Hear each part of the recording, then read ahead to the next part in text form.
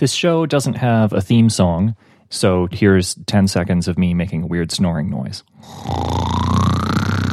Okay, so today I want to talk about aesthetics because that's something that is a really pivotal part of the HEST project and a lot of what attracts me to visual programming in general and just to various kind of unconventional programming tools and environments in particular.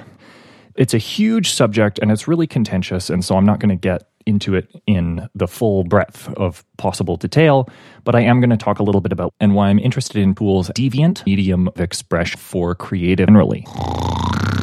So we're all really familiar with the idea of aesthetics in programming tools. We all have a text editor that is probably using some kind of syntax highlighting, and we probably picked a color theme that we like, whether it's one of the, built-in ones, or we went out and got something like Dracula or Solarized. And there's been, various times where I've played with having no color theme at all, where, it's just a black and white editor, kind of as a throwback to the good old days when I was 5.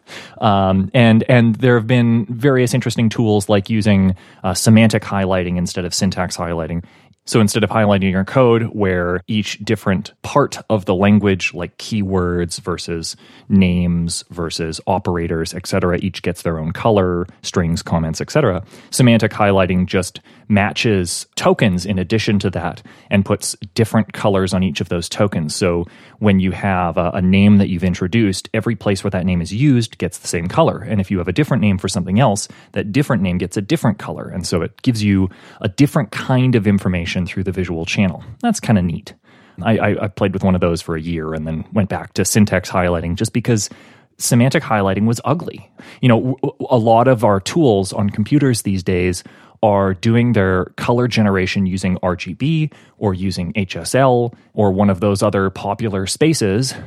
Really, there's just RGB and HSL. Nobody's really using other spaces than that. And that's something that I am constantly checking, like Chrome status and the spec pages on GitHub and that sort of thing, looking to see when is the new CSS color module going to come out, because all these web projects that I work on and all the web-based development tools that I use, yes, I use Atom as my text editor. Thank you very much. VS Code is not good aesthetically, and it's very, very difficult to customize VS Code to actually look nice.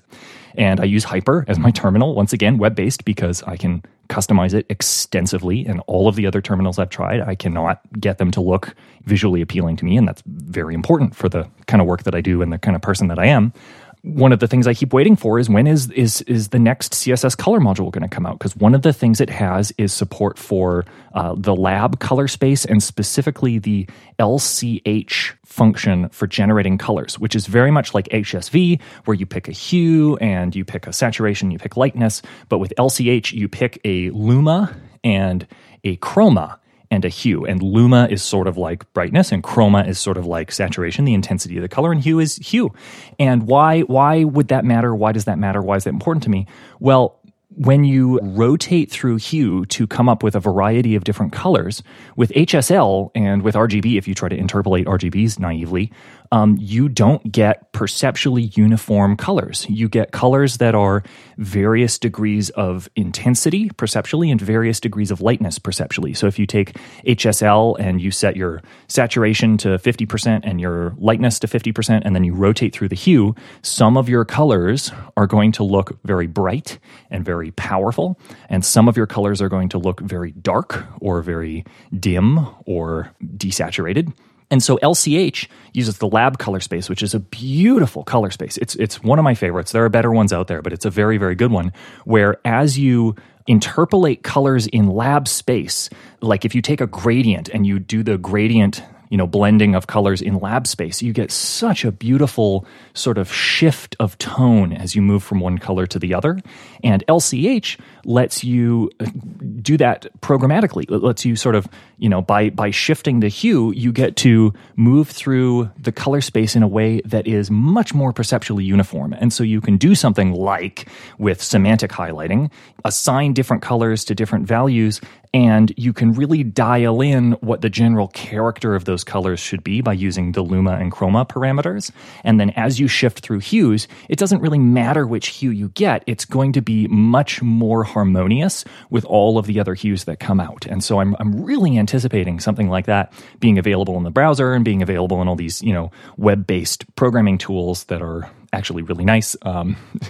Contentious opinions. So anyways, a lot of the development tools that we have right now are, in one sense, they're kind of aesthetically hobbled by just the fact that like monitors still aren't very good. Like it's bloody impossible to get a monitor that is like good for animation and has a high refresh rate and is good for color accuracy. And that if you put a color on that monitor and then you put it on another monitor that conforms to the same standard, that it'll appear to be the same color. And that really matters when you're getting down to like close to black or close to white. And that last little tiny grain of difference between like pure black and very, very dark gray is like one of the places where a lot of monitors fail, even OLEDs, especially OLEDs. Even though that's supposed to be their strong suit, it's like, yeah, they're really, really good at pure black, but if you go to like just slightly off black, you get all sorts of ghosting and tracing and just weird stuff and like shifts to really intense greens and other weird crap like that. That's no good. So screens, getting a color accurate, high refresh rate, high resolution screen, at any price, it's just not a thing that exists. So that's something that the technology there isn't good enough yet. We are still waiting for that to get good. Another major aspect of aesthetics and where it's hindered and where I want to see more development on this is just in the culture around developer tools. Once upon a time, the culture was it's a black screen with green on it, and that's it. You get black and green or black and orange, depending on which brand of computer you buy.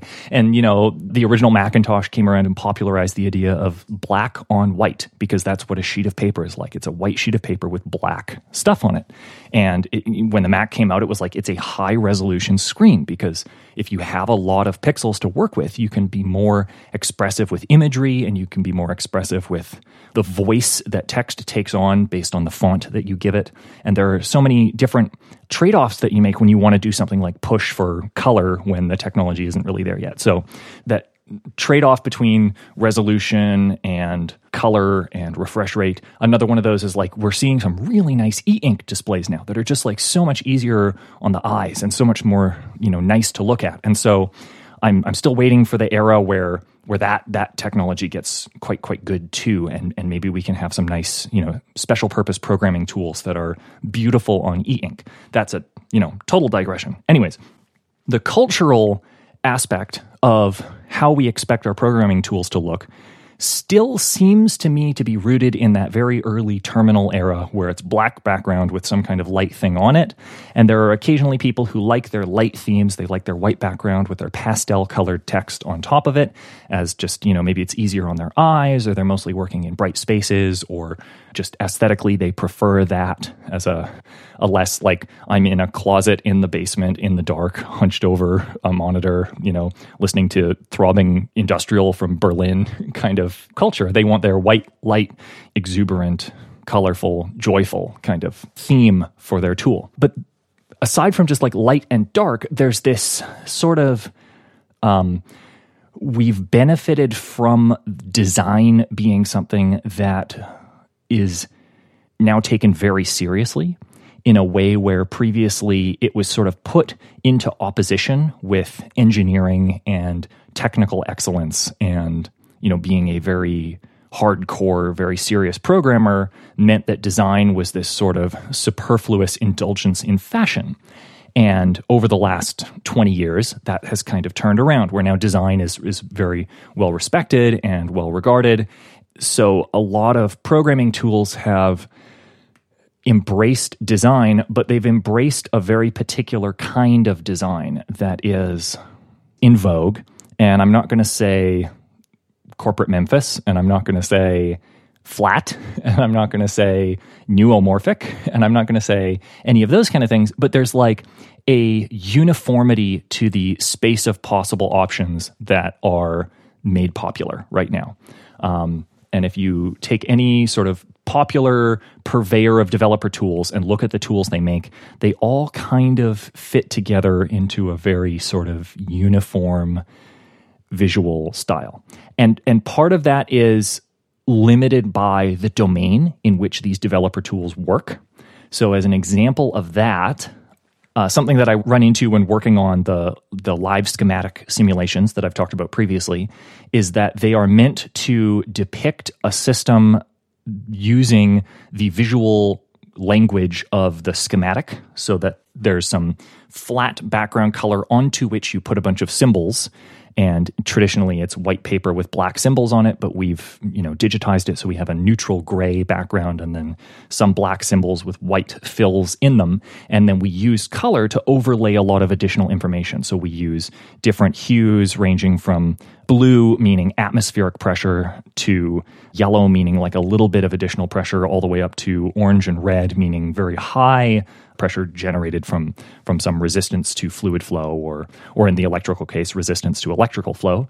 And we have this visual grammar that we've come up with to kind of communicate that information.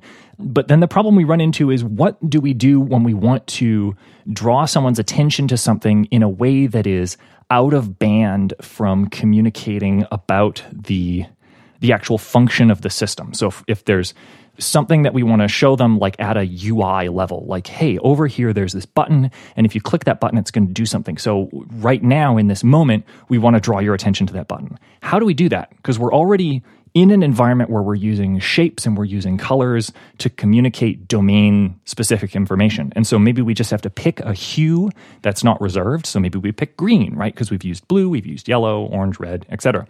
So we pick green. That's great. Now we have a way to draw somebody's attention to something using green, but green is hard to see if you're colorblind, especially against red.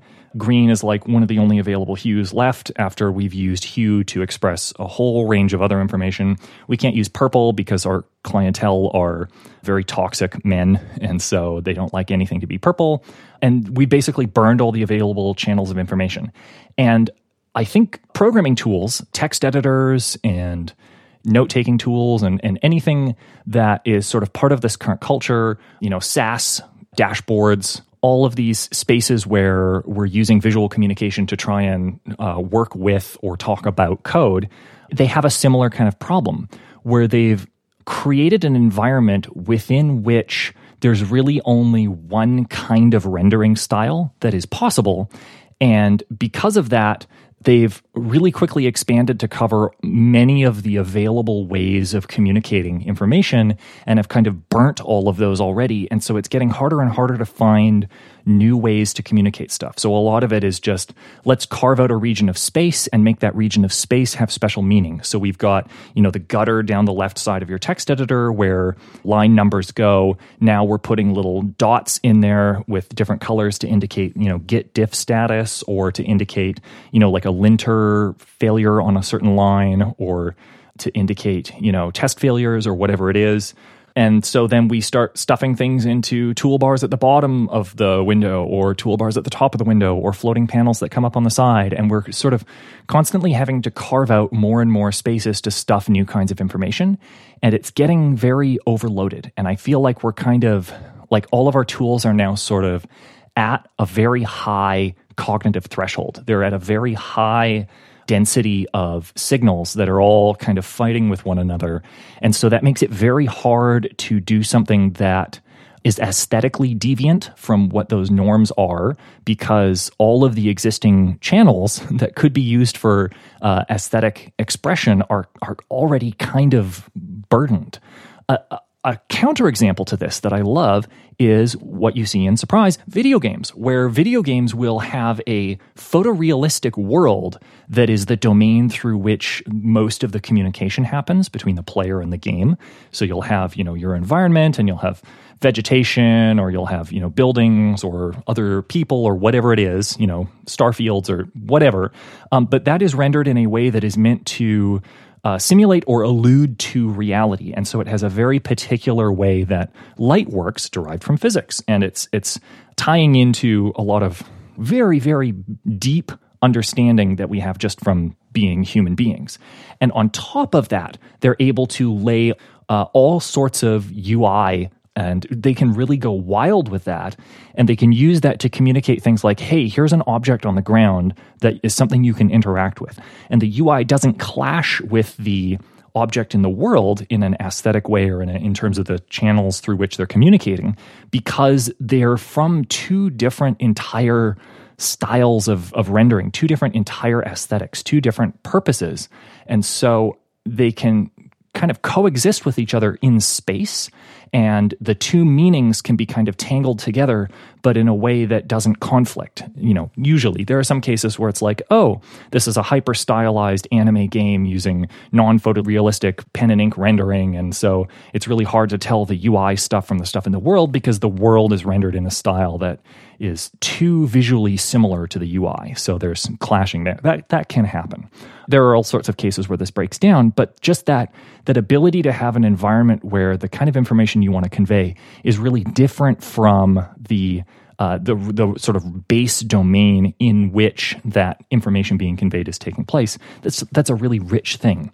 And so that's something that really appeals to me about visual programming, is it gives you an opportunity to carve out an entirely new separate aesthetic space where the way you're communicating and the kind of information you're communicating can be very different from the UI around it, because the UI just stylistically can look quite different from the visual programming material.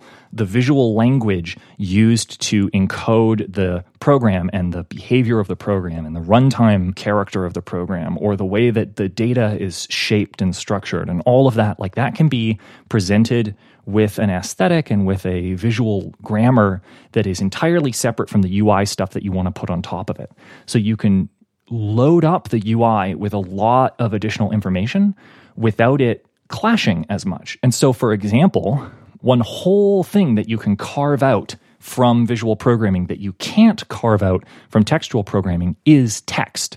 If you can come up with a visual programming paradigm that does not include text or does not lean on text or rely on text, you have then freed up text as a channel through which you can communicate meta information about the program or about the programming environment without having to fit that in to the grid of text or to the Chrome that is around your text editor in the way that you have to do with text-based languages.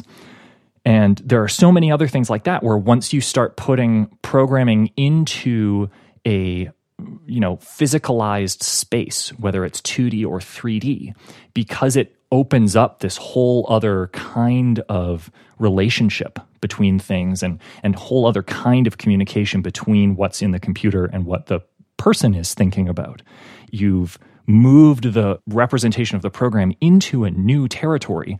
So any space that program used to occupy when it was articulated as text or files or whatever is now freed up for you to do other things with. And so I think that's really interesting. And so just to bring this back to Hest and what I want to do with Hest in an aesthetic sense, I haven't settled on what I want the aesthetics of the visual part of Hest to be, but I definitely know that I want them to be strange. I want them to be off-putting. I want them to be kind of unnerving in a way. Like I want it to give you a feeling when you approach it that is, hey, this thing is not something that doesn't make me comfortable. It's not something that feels approachable. And I don't want to say it doesn't feel inviting or it doesn't feel good or it doesn't feel welcoming or that kind of thing.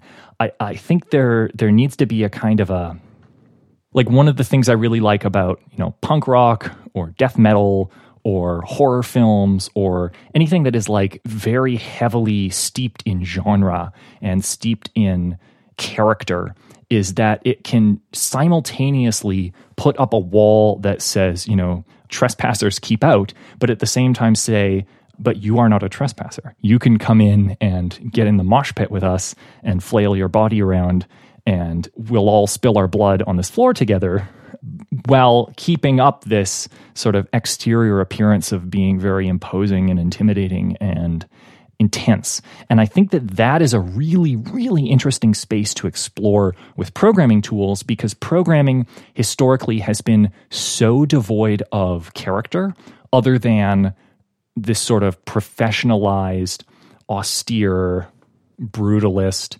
business-like, tight-laced, athletic, casual, sneakers and hoodie, short haircut, neckbeard, grubby, masculine, commercial, hacker, techno, counterculture, foxtrot, uncool, nerdy, prudish, superior, Star Trek, Bitcoin, technical, lazy, Microsoftian, mathematical, academic, conformist, not invented here, textbook, algorithmic, procedural, inhumane,